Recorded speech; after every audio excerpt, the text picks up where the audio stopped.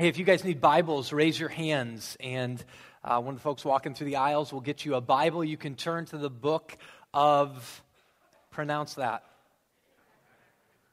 How come some people said Habakkuk and some people said Habakkuk? Whatever way you pronounce it, turn there. So, New Testament, if you go just into the Old Testament, a couple books back, you'll see Habakkuk. It's just after Nahum. And Nahum's just before it. So there you go. If you can find your way there to Habakkuk, we're going to start in chapter 1, and we're going to work our way through 11 verses this morning. So as we get into this new series on Habakkuk, it's important for you to understand that Habakkuk is one of the minor prophets. So there's a section of your Bible that's called the prophets, and it's broken down into major and minor prophets. Anybody know why? Major means what? Bigger. They're longer. Minor just means they're shorter. So it doesn't mean they're less significant. It just means that they're shorter. So it is one of the minor prophets, and Habakkuk gets a startling revelation from God that has extreme relevance to you and I today. So before we get into that, let me pray, and we'll pray for Ricardo and his sister as well. Father, we come before you and ask you this morning that you would grant us eyes to see and ears to hear what you are telling us as your people this morning. God, I pray that we would be doers of the word and not just hearers. And in order to be doers, we need the power of your Holy Spirit. So we ask you right now for your Holy Spirit. We pray for Ricardo, God, that you'd grant him wisdom and compassion and grace, that he would be with his family and be able to serve them well. We pray for Keisha and the healing of her body entirely. And we pray for her sons, that you'd give them faith in the midst of this. In Jesus' name we pray. Amen. So, the older I get, and I know I'm not old, but the harder it is to hear stories. You know, every time I get a phone call, now at 35, I have a tendency to wince or just wonder, like, what's coming on the other line. And the reason for that is the longer that you live, the more pain, anguish, and horror you see. It's harder for me to read the news or to watch the news. As you have 4 kids, 7 and under, and you're in the summer in Arizona, you wince to read the news because you know basically every morning there's a child who fell into a pool and drowned or is in the hospital. Right? The longer you live as a friend, or for me as a pastor, and you hear real life stories of people, it makes your skin crawl at the abuse that exists within humanity. So whether that's verbal abuse or physical abuse or sexual abuse or spiritual abuse or whatever that may be, you hear on the news or on the radio the realities of wars and genocide. We're more connected than ever, so we know about starvation up close and personal in ways we've never known before. There's climactic change going on. There's potentially economic Armageddon, right? Threats of pandemics. There's horrific murders, and for some reason, we love to hear those stories, so the media presses them to the forefront. And all of it, whether it's the internal angst within your soul, the darkness that comes over your mind, or the hearing of stories, it raises questions. And this raising of questions, theologians throughout time have titled a theological term they've placed on. It's called theodicy. And all theodicy is basically this large question of trying to make sense of God's working in history. So it's the reality of questions like, where is God? Is there a God in light of this? How could God allow this? Why is God silent? What does it mean to live with faith in a world that oftentimes seems headed for destruction? What does it mean to live faithfully when it seems like God is so absent, that he doesn't talk to us, when it feels like he isn't there, when we scream out questions like, where are you? How in the midst of that reality are we supposed to fulfill God's purposes? Are we supposed to walk with him? Well, the prophet Habakkuk provides us with incredible insights that can help us and will help us think through these questions. He writes this book about 2,600 years ago. He's a contemporary of other prophets like Nahum and Jeremiah. And basically what happened is Habakkuk received an oracle from God, a vision from God of a conversation that he had with him, that he calls this oracle. That word that starts the book literally means this burden I carry internally and the burden that I'm supposed to communicate. This is what I saw. This conversation with God where he's complaining and God's responding. He's complaining and God's responding. Now, many people will talk about this book and they'll title it From Fear to Faith. That Habakkuk started with fear and he ends with faith. I was spending time with a mentor of mine the past couple days, and we were talking about Habakkuk, and he said, you know what the reality is that he doesn't necessarily leave fear entirely. In fact, at the end of the book, his knees likely are knocking even more than they were at the beginning of the book, but he moved through fear. It was more like faith in spite of fear. Faith in the midst of frustration. Faith in the midst of anxiety. This book is Habakkuk's struggle to understand what God is doing in his time, how he's supposed to live out his calling, and how he is supposed to hold on to what I would argue is an extraordinary faith. Now, Habakkuk sits in a section of your Bible that many of you are unfamiliar with, so a little bit of historical background in a setting for you to understand that this is a story, not in that it's myth, but it's a story, it's comprehension, comprehensive. God's working in the midst of history. And let me pause for a moment for those of you who might sit out there and not totally understand what it is that we Christians believe. The Bible does not present itself as private truth. This is not a book that we look at and just go, hey man, this is great for me in my personal faith. The Bible doesn't allow us to do that because the Bible presents itself as public truth. The Bible presents itself as the true story of the whole world that gives us answers for the beginnings of the world, that gives us answer for how it's all going to end and where history is ultimately going. It provides us wisdom and truth for today to make sense of these realities of intense amounts of suffering and the reality of God's existence. And the story starts with a God who's forever existed, creating a world in which he identifies is good. In every way, it's good. And then he creates the pinnacle of his creation, humanity, and he says, this is very good. When male and female are together and human beings are living in harmony with God, themselves, each other, and creation, this is good. This is the way God intended the world to function.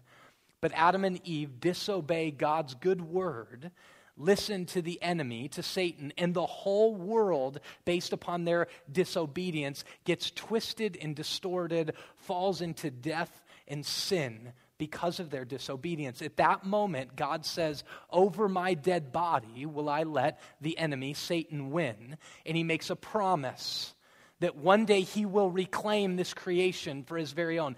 Every aspect of it. From the leaves on the tree to the flourishing of human life to individual souls, he promises, I will reclaim it. And he begins to do that by the calling of a man named Abraham, who, by the way, very interesting thought, starts off in Ur of the Chaldees. He's a Chaldean. He's a Babylonian, which this book's going to speak a ton about the Babylonians. He says to Abraham, Abraham, through you, I'm going to make you into a great nation.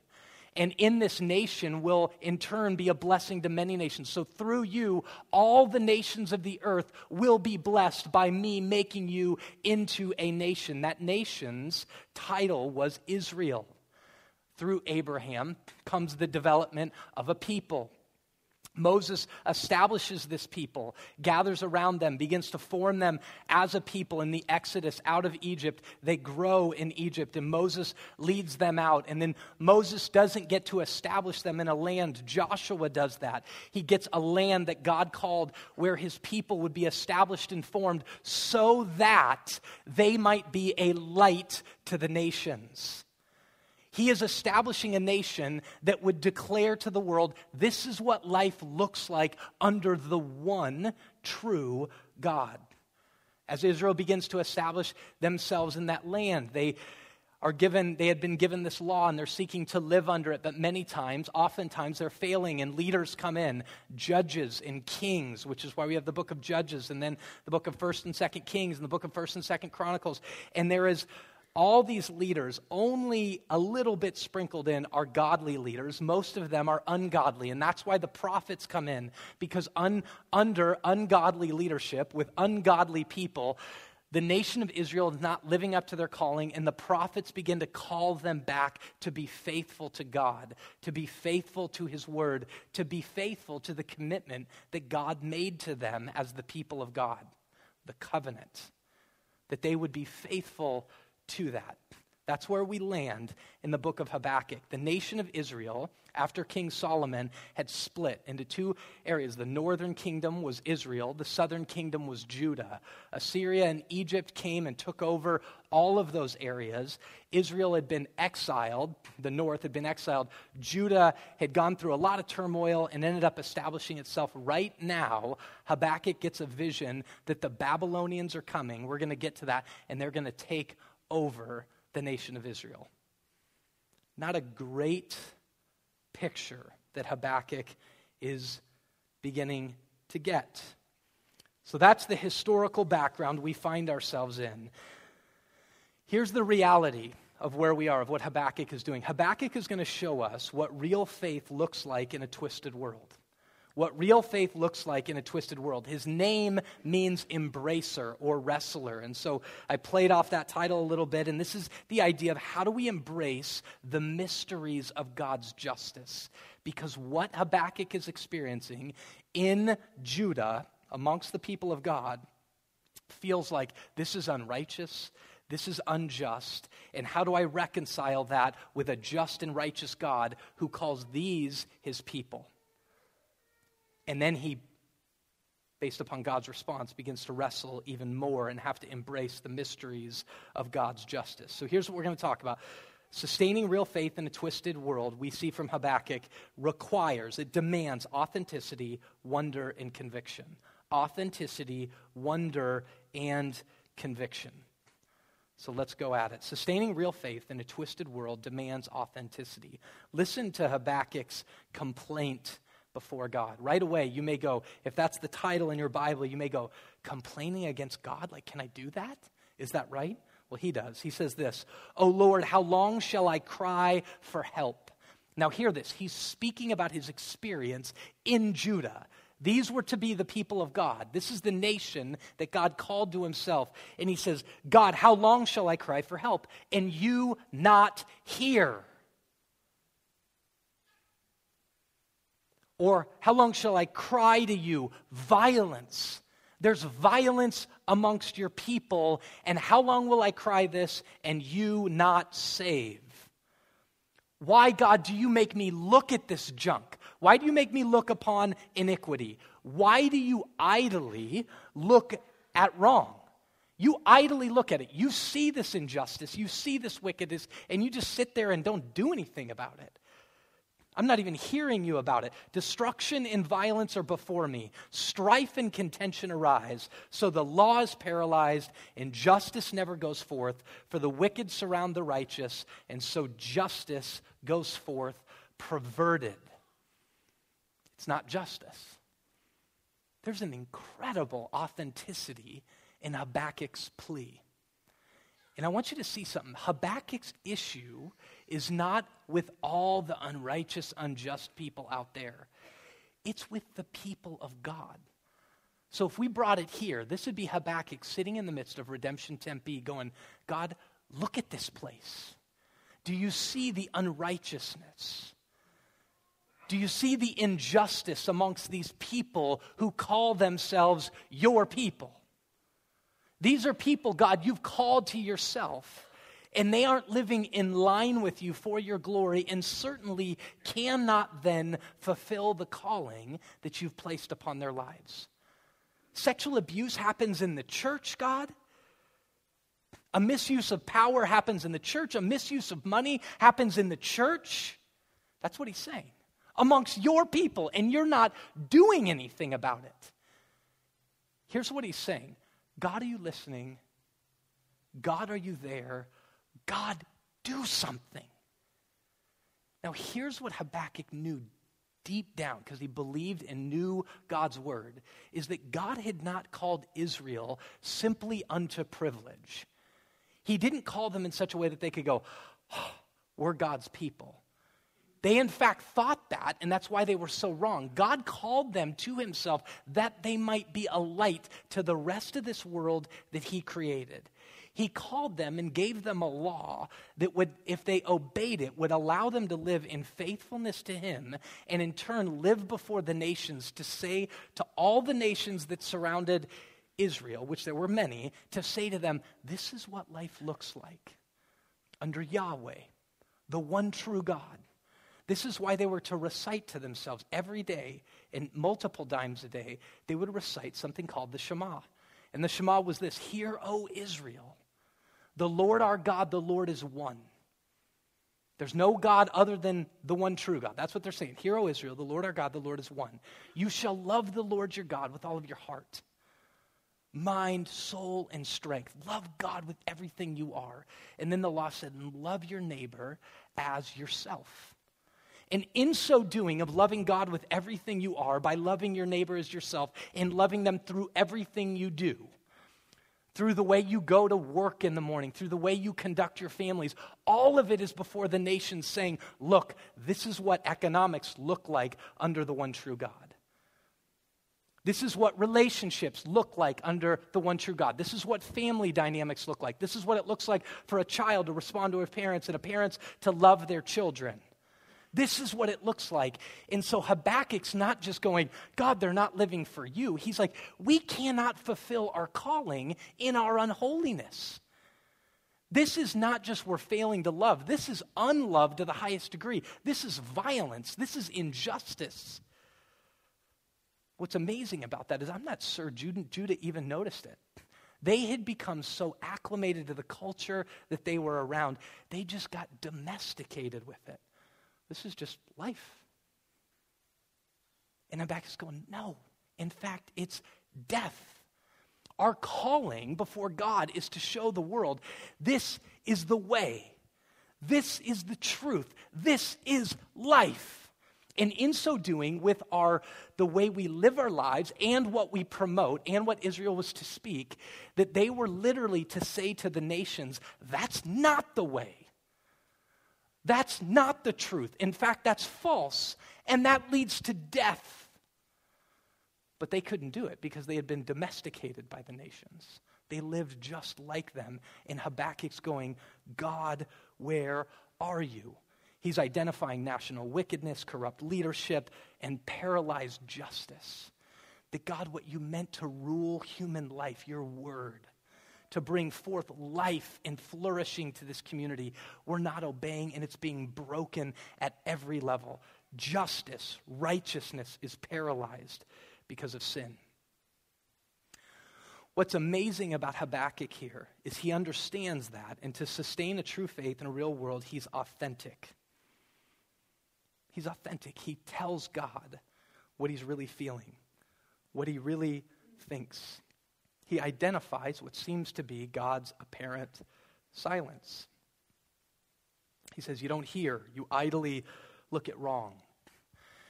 Now, there's a potential thing we could do when we experience suffering and anguish and tension to that degree, and we too could misunderstand silence, but go beyond what Habakkuk does. There's two ways to complain with God, to be authentic with God. One is in faith, and one is as a skeptic. So some of what many people see in the world of this suffering and anguish leads them to conclude there's no God. or that God's powerless, or that he's not good, but there's no God. Now, let me just ask you this question for a minute. If you look at the suffering and injustice in the world, and it makes you sick deep down and angry at other times. I was sitting just down there this morning, and I got a text message from a guy at the Arcadia congregation that saw a video about how we're serving refugees, and he texted back to me, and he said, do you ever get pushback on that? You know, people complaining about our work with refugees. And I said, certainly we do. And he says back to me, any of them valid? And I said, valid arguments against loving your neighbor? Question, no. And then he wrote back, what is it? And I said, fear. And then he said, fear makes me so angry, right? That's true about unrighteousness in our world, right? It makes you angry. Rightfully so. It makes you concerned. Rightfully so. But if that leads you to skepticism, therefore there is no God, let me ask you this. Where does that leave you any different than if you believed in God? You still have the same problems we do with believing in God. You still got suffering in the world. You still got injustice in the world. It still makes you sick. It still gives you a pit in your stomach. It still makes you crave for a better day. And so people will say things like, we want a utopia, where the scriptures say where it's moving is the kingdom of God. Right? So some people say, I can't believe in God with all this suffering in the world. Well, you have equally as big of a problem. If you're telling me I have to deal with the problem of pain and suffering, you have to deal with the problem of beauty. How is it that you can walk to a zoo and see the beauty of a tiger and go, that's astounding? How is it that in a marriage relationship, somebody in deep amounts of commitment, through better or worse, rich or poor, sticks with somebody and you have tastes and glimpses of heaven? How do you explain that? How do you explain the beauty of sitting at a Grand Canyon and seeing a sunset, or the pictures that go upon Instagram that show the beauty of God's creation? You have to deal with that as much as those of faith have to deal with the problem of pain. And let me tell you, those of you who still hold on to God but really struggle with this reality, let me tell you this. If you have a God who's big enough to be angry with, because the reason you're angry with him is you're going, God, I know you could fix this. That's Habakkuk. And what Habakkuk's about to see is that if you have a God who's big enough to be angry with, you have a God who's big enough to work beyond your finite mind, to do things in a way you wouldn't do it, and you couldn't even dream of doing it with the precision and wisdom that he does.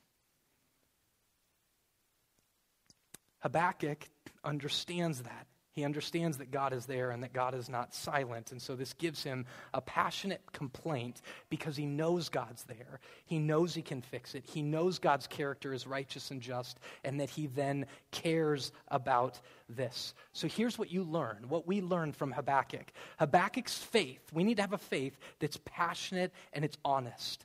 One that's informed by God's word. One that's informed by God's word. God, I know what you're doing. And I have to wrestle with what you're doing and the promise of who you are in light of these circumstances. He's also aware of current circumstances. We can learn from this. He's aware of what's going on around him. One of the problems with our culture is that we are so picking self-absorbed that you don't even know what's going on beyond your own reach. You don't know the thoughts of people beyond the thoughts you have in your own head because you're so massively self-absorbed. That's one of the problems with our country. We don't even know the way other people think because we're so massively self-absorbed. He knows about current circumstances and he cares about them. He cares about the community and the neighborhood in which he lives. He cares about the people he dwells amongst. And therefore, their lives, when they aren't in line with the way God intended things, grieve him. This leads to another amazing thought. He's bothered by things. So many of us are just totally indifferent. It is the way it is. That's life. Becky Pippert, in her book, Hope Has Its Reasons, makes a statement that's been made by other people before, is that the opposite of love is not hate, it's indifference. The opposite of love is not hate, it's indifference. That's like our motto, right? Just we're indifferent. It is what it is. He was bothered by it deep down and therefore sought to change it through prayer, proclamation, and action. Let me say this too. Habakkuk totally shows us that there's different kinds of faith. Okay, hear me on this. Not everybody's going to struggle the way Habakkuk struggles. and yet they're still going to have faith. So in the scriptures, this mentor of mine was enlightening me this yesterday. In the scriptures, you see people, for example, the heroines of the Hebrew faith, Abraham, Isaac, and Jacob. Well, Abraham was one who just fought to have faith, to believe, right? He had a problem with belief all the time. God told him he was going to do something, he didn't believe. God told him he was going to do something, and it wore off on his wife's laughing. He doesn't believe it. Even after the fact of God delivering each time, he still has questioning moments. He's in a battle to believe, right? Then you have Isaac, and Isaac's just got this meek, simple faith. Many of us don't even know about him. We couldn't even recall the story, but it's just kind of the steady plodding. He's not the center of attention. He's kind of behind the scenes in a corner and just keeps going. Some of us have that very meek, steady faith. And then there's those of us who have like a fighting faith. And what I mean by a fighting faith, that's Jacob, right? Is that if you ever ask Jacob, do you believe? Every time, yes, confidently. I have no questions in his mind, but he's constantly fighting to keep his life in line with what he says he so confidently believes. Those are just 3 examples, and Habakkuk's another one. And so I say to you, having faith in the midst of frustration, anxiety, deep amounts of suffering and darkness doesn't play out the same way for everybody, but what it shows us is take heed, have faith. Now, what's astounding right here is this leads us to this idea of sustaining real faith in a twisted world demands wonder. And what I mean by wonder, it demands wonder, the ability to have faith in spite of the current circumstances and just go, God, what are you doing? And the what are you doing comes from faith, not skepticism. Now that wonder doesn't always mean wonder like you're sitting at a beach in San Diego going, wow, God, look how big you are. Wonder can also mean that you're incredibly confused while you have this foundation of faith. My wife exemplifies this. She was one of 2 girls that was raised in a predominantly female household. And she had a father, but it was girls, right? And they played like girls and they did whatever. So our first 2 children were boys, and they're 7 and 5. And my wife wonders a lot. She watches these boys and she's like, what? And then she'll watch me, things that she complained to me about before we had boys, you're disgusting, puke. And I'm like, that's just the way God made me. I'm a man, I don't know what to tell you.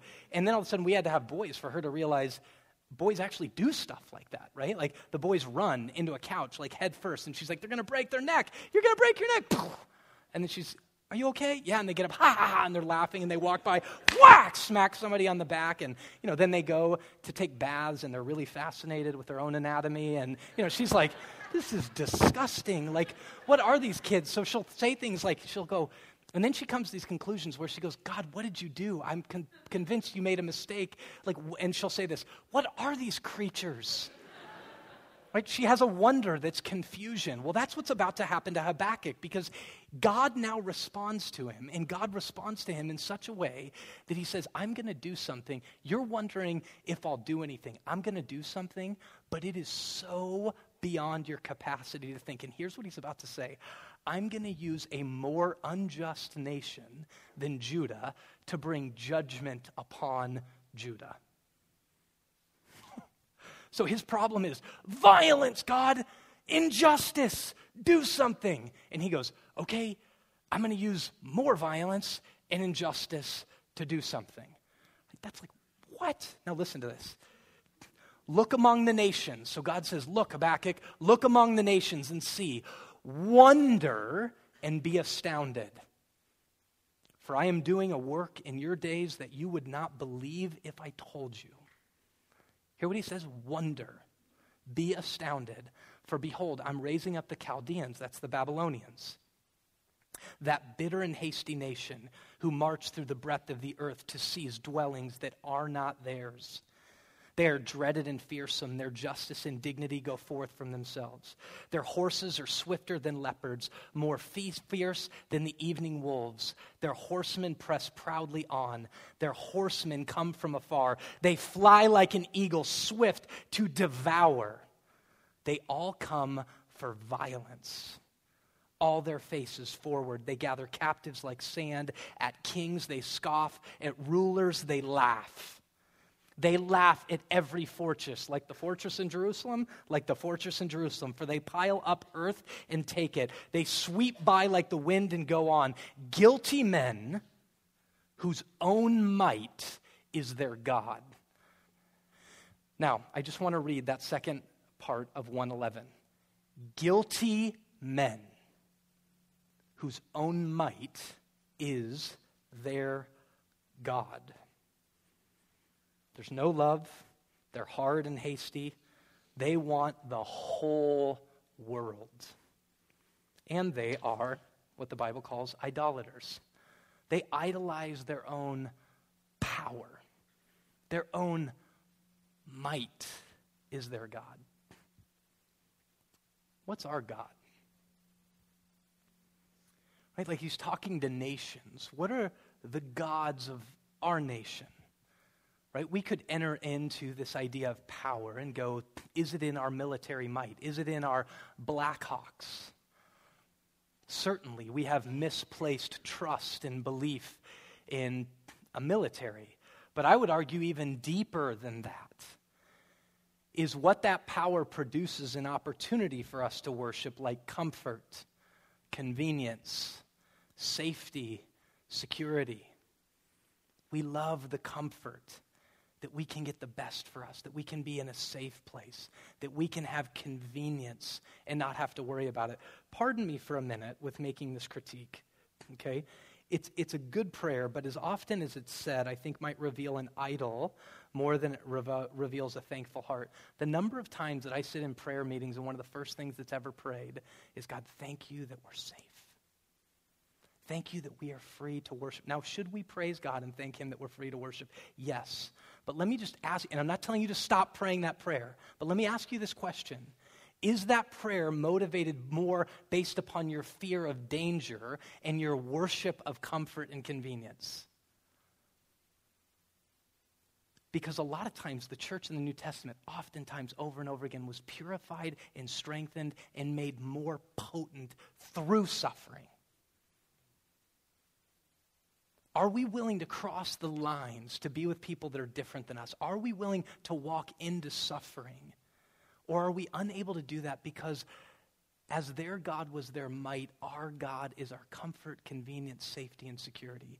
We accumulate power so that we can buy things to make it more convenient. Now it's on the press of a phone. I can get whatever I want. What are our gods? What are the gods of our nation that we take hold of as Redemption Tempe? Or could a prophet rise up in our midst and go, God, this is unjust.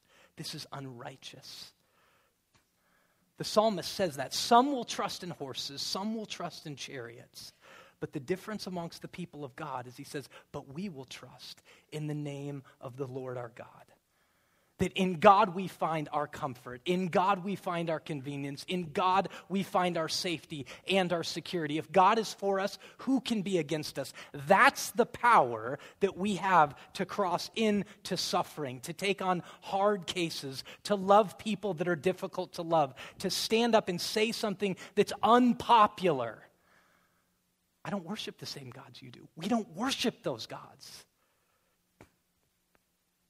We will trust in the name of the Lord our God. Now, what's amazing here is that God is bringing judgment upon Judah for their unfaithfulness to God's word, for their unfaithfulness to his covenant, and he's going to use an unrighteous nation to do that. He already did this with a portion of Israel. With the northern kingdom, Israel, he's already done it. The Assyrians led him away, and his word says that he was judging the Israelites that Judah, the southern tribe, might be warned. Take heed, Judah. Look at what I'm doing in bringing judgment upon Israel. And then in the end, now he says, you didn't obey, so I'm going to bring a foreign nation upon you to bring judgment upon you. And the judgment of Judah is there to warn the nations. Why? Because the whole world belongs to God. All the nations are his. He doesn't love Israel any more than he loves Egypt. And we see that when the kingdom's fully realized. In Isaiah 19, he begins to call Assyria and Egypt his sons, those whom he loves. He's just using Israel to declare his glory and his love to the world. And let me say this to you, Redemption Tempe, God's judgment, this side of the final judgment, is not just to say, oh, you wicked and evil people, but it's to say, oh, you evil and wicked people, return to me. Judgment is both declarative, that's unrighteous. That isn't the way, that isn't the truth, that isn't where life is found. In fact, that is a road that leads to destruction and death. It's not where life is found, it's where death is found. It isn't truth, it's falsehood. It isn't the way. It's the wrong way. It's a dead end that leads to death. It's declarative in love, and it's restorative. This judgment is meant to come upon nations in such a way that they would return to God, that they would understand our Lord is a Savior. Jonah 2:9, the Lord saves. And it's true in our individual lives. Romans chapter 1 says right now that God's wrath is being revealed against the ungodliness and unrighteousness of men. And you know this as you live your life and you carry on unrighteousness. You think this is going to satisfy, and then it doesn't. And you have guilt and you have shame. Relationships are broken. The more you begin to live for yourself, the more you unravel. The more multiple people begin to live for themselves, the more society unravels. And we live in that reality and we go, this stinks. That's the wrath of God being revealed right now against the ungodliness of righteousness of men. And hear me on this.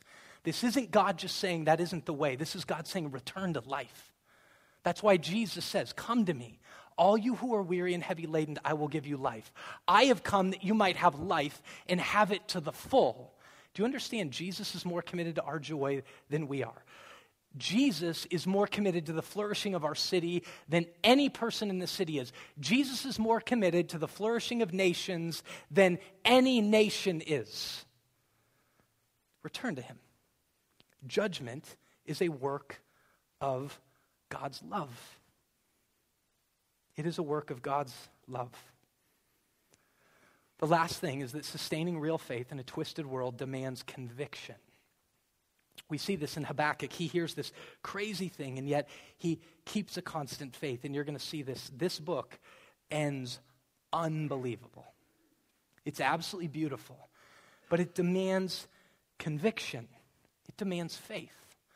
The author of the book of Hebrews, in Hebrews chapter 11, verse 1, says this: faith is the assurance of things hoped for, the conviction of things not seen. Now, many of us go through suffering and anguish and all of this, and we go, I'm not seeing it, God. And he goes, yes, that's faith. Believe me, it's the assurance of what you hope for, the assurance of my promise in Ecclesiastes that everything will be made beautiful in its time. The assurance of the fulfillment of all of history that's declared to us in the scriptures that one day Jesus will return. He'll put all things under his feet, including his enemies. He'll do away with Satan, sin, and death, and he will usher in the kingdom of God, which makes any human's vision of utopia pale in comparison. The kingdom of God, a place where love is the ethic of the day, a place in which love, joy, peace, patience, kindness, goodness, gentleness, faithfulness, and self-control govern reality. A place where vocations flourish. Relationships are united and committed in ways we could never fathom. A place where colors are brighter and recreation and rest is something unparalleled that we didn't know it got to that level. The kingdom of God. When Jesus is rightfully on his throne with all of creation submitted to him, and the world is the way that God intends in the way that every heart craves. Now you may go, every heart craves? Yeah. Ecclesiastes 1:11, God has set eternity in our hearts. That's why people, no matter if they believe or don't believe, establish visions of utopias, because God has made us with a vision for this reality. We have to have that assurance that what we hope for is going to come to pass in conviction of things not seen. What is conviction of things not seen? It means in the midst of everything that is the opposite of the kingdom of God. That the only thing you can say is this is the reality of the prince and power of the air, the enemy, the evil one, the one who's out to seek, kill, and destroy. Everybody is serving him, and therefore society's unraveling. When you see all that in front of you, you see death, you see abuse, you see relationships fractured, you see all of that, the conviction of things not seen. God is in it, and God's behind it. William Cowper was an incredible theologian and an amazing poet. He struggled with extreme depression. Not everybody in here has experienced that, but extreme depression. Darkness that would come over him so thick, and yet he remained convicted of things not seen, of God. And he penned these words in a poem, God Moves in Mysterious Ways. He says, God moves in a mysterious way, his wonders to perform. He plants his footsteps in the sea, and he rides upon the storm. Deep in unfathomable minds of never-failing skill, he treasures up his bright designs, and he works his sovereign will. And then he exhorts us, and he says, you fearful saints, you saints who are scared, ye fearful saints, fresh courage take. The clouds that ye so much dread are big with mercy and shall break in blessings on your head. These things you fear, that you're running from in your worship of comfort, convenience, safety, and security, are building up over your head so dark and black, and you're scared of them, and he says, sit under them, because they're about to break with blessings on your head. Judge not the Lord by feeble sense, but trust him for his grace, because behind a frowning providence, here's what he means, behind circumstances in which it seems like there's a frown, behind a frowning providence, he hides a smiling face. His purposes will ripen fast, unfolding every hour.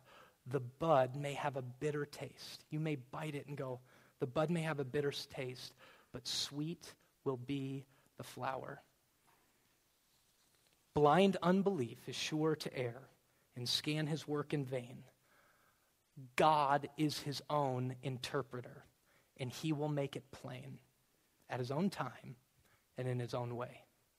I love that. God is his own interpreter, and he will make it plain at his own time and his own way. Here's the question.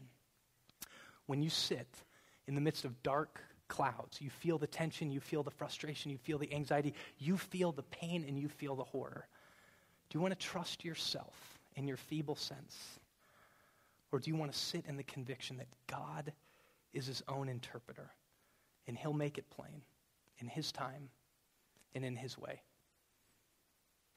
Here's what we learn from that. Jesus is, and this is all over the scriptures, the Lord of Scripture, Jesus Christ himself, establishes all of history. History is under his control. History follows his plan. History, all of what we're experiencing, follows a divine timetable. Habakkuk was praying at the beginning of this, and he wanted revival. God, bring revival. Let your people be just. And he wanted revival yesterday, and God said, I'm going to bring judgment tomorrow. Think about that. God, bring revival yesterday. This is horrible. Why do you make me look at this? And God says, I'm going to answer your prayer by bringing judgment tomorrow. Are you kidding? History is bound up in the kingdom of God. That's where it's moving. That's the assurance of what we hope for. And how we know that is God himself entered into time as the man Jesus Christ. And he said, the kingdom of God is at hand. That I have come to defeat all the works of the enemy, all the realities of sin. I have come to defeat death. And in the man Jesus Christ, in his life, in his death, in his resurrection, in his ascension, and in his sending of his Spirit, the church is empowered to live as kingdom people today, to appropriate from that Christ event, Jesus' life, death, resurrection, and ascension, to take from that life to the full, the abundant life that Jesus came to give, and to live that and proclaim that before the nations. That's the church. Amen? That is the church. We can never say that God is indifferent to this suffering because he entered into it and he completed it. All the works of sin, all the lies of the enemy, all of our disobedience he took upon himself that we might live that abundant life that he came to give. Let's pray. Father, we love you and thank you for your grace and your mercy to us in Christ. God, give us the faith to believe that you are your own interpreter. God, give us the gift of faith. Give us the assurance of what we hope for in the kingdom of God. Give us the conviction to believe when we don't see it. Father, you are faithful. You are pure. You are good. You are righteous. You are just. We trust in that. In Christ's name, amen.